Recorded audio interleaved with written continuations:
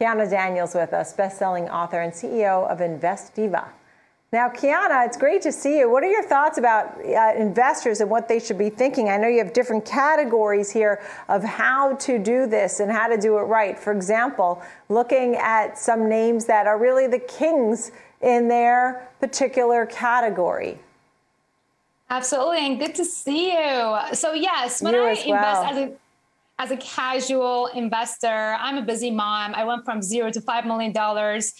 By value investing, and that means not being stuck to my screen all day and trying to figure out which direction the market is going to go, but rather doing long-term investing in value assets that typically are category kings, or some of the other areas that I can mention after this. But category kings are basically the companies that their name pops into your head the moment we tell the name of the category. So for example, if I say search engine, or if I say social media, if I say cryptocurrency, the first name that pops in your head is potentially the category king. And they typically have the biggest chunk of the market share and are typically the ones that are able to continue to grow for the years to come.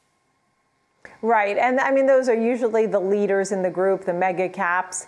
And people like to invest in those because they're usually tried and true and have proven themselves to a certain extent. So you were mentioning electric vehicles, for example, you had Tesla there.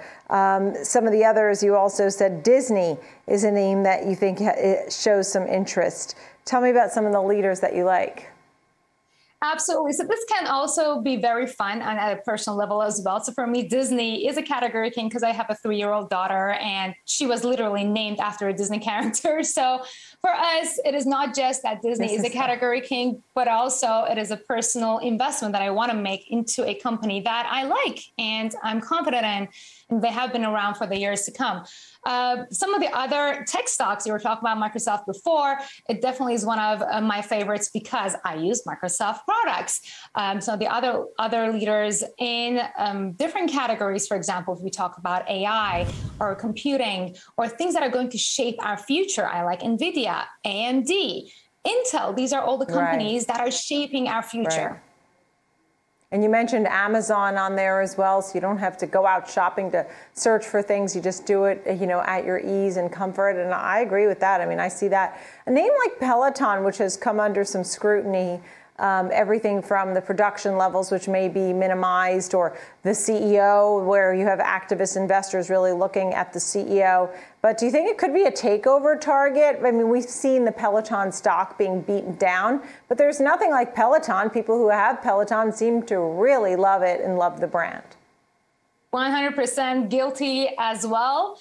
And I am invested in Peloton, just so you know. And here's why. Because Peloton definitely has created a brand name that is very well known. They have been brand positioning. And even though right now they are under scrutiny, this kind of reminds me of Chipotle back in the day when they had this virus that went around and got a bunch of people sick and their stocks sold off.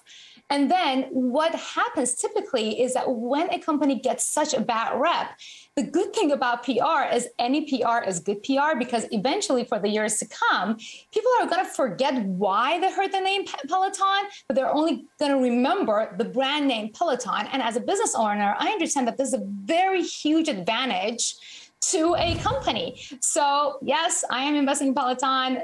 I am going to warn you, it may be very, very risky, but they have created this company culture that I hope they can use to reestablish their brand name and the trust in their company. And last but not least, I mean, you have a few other themes, whether it was doing good deeds, women's businesses, making life easier for folks, transitioning to the future, all of these themes that we seem to be enjoying and doing. And you have a few names on there: Netflix, Match, Intuit, FedEx, Facebook, DocuSign, Tesla was on there, Bumble, the dating app. Any other names that you wanted to highlight here as maybe potential winners? Absolutely. So what I want to really mention is that personal finance is personal and investing could also be personal. The reason why I've named all of these names in my list is because I am personally customers of these companies. For example, Bumble, a women-owned dating app, It is not a category king, and it may actually not be doing very well financially, but this is something that, based on my moral belief, based on my mission, which is to empower women, take control of their financial future, take charge of their own future. This is something that I simply want to invest based on my own interests. I may not recommend, you may not even care about that. So what I'm really saying here is that when you're trying to long-term invest, when you're trying to value invest, you want to go for either category kings or companies that improve life, companies that help us do something better, faster, and cheaper, or companies that are simply doing something good for the humankind and go along with your personal beliefs. Yeah, Kiana, it's great to speak with you. You're such an inspirational speaker, a best-selling author, and as you share your personal stories about, meeting a loved one on Bumble or your daughter Jasmine after Disney, it's a lot of fun to chat with you. And as you said, these types of investments are very personal and people need to do their own homework. But if you really love something, right, you can go for it. I mean, my kids have been going to Chipotle since the beginning of time. And look at how that stock has done. Great. So it's nice to speak to you. Until next time, thank you so much. Kiana Daniel for having me. of Invest Diva. Thank you.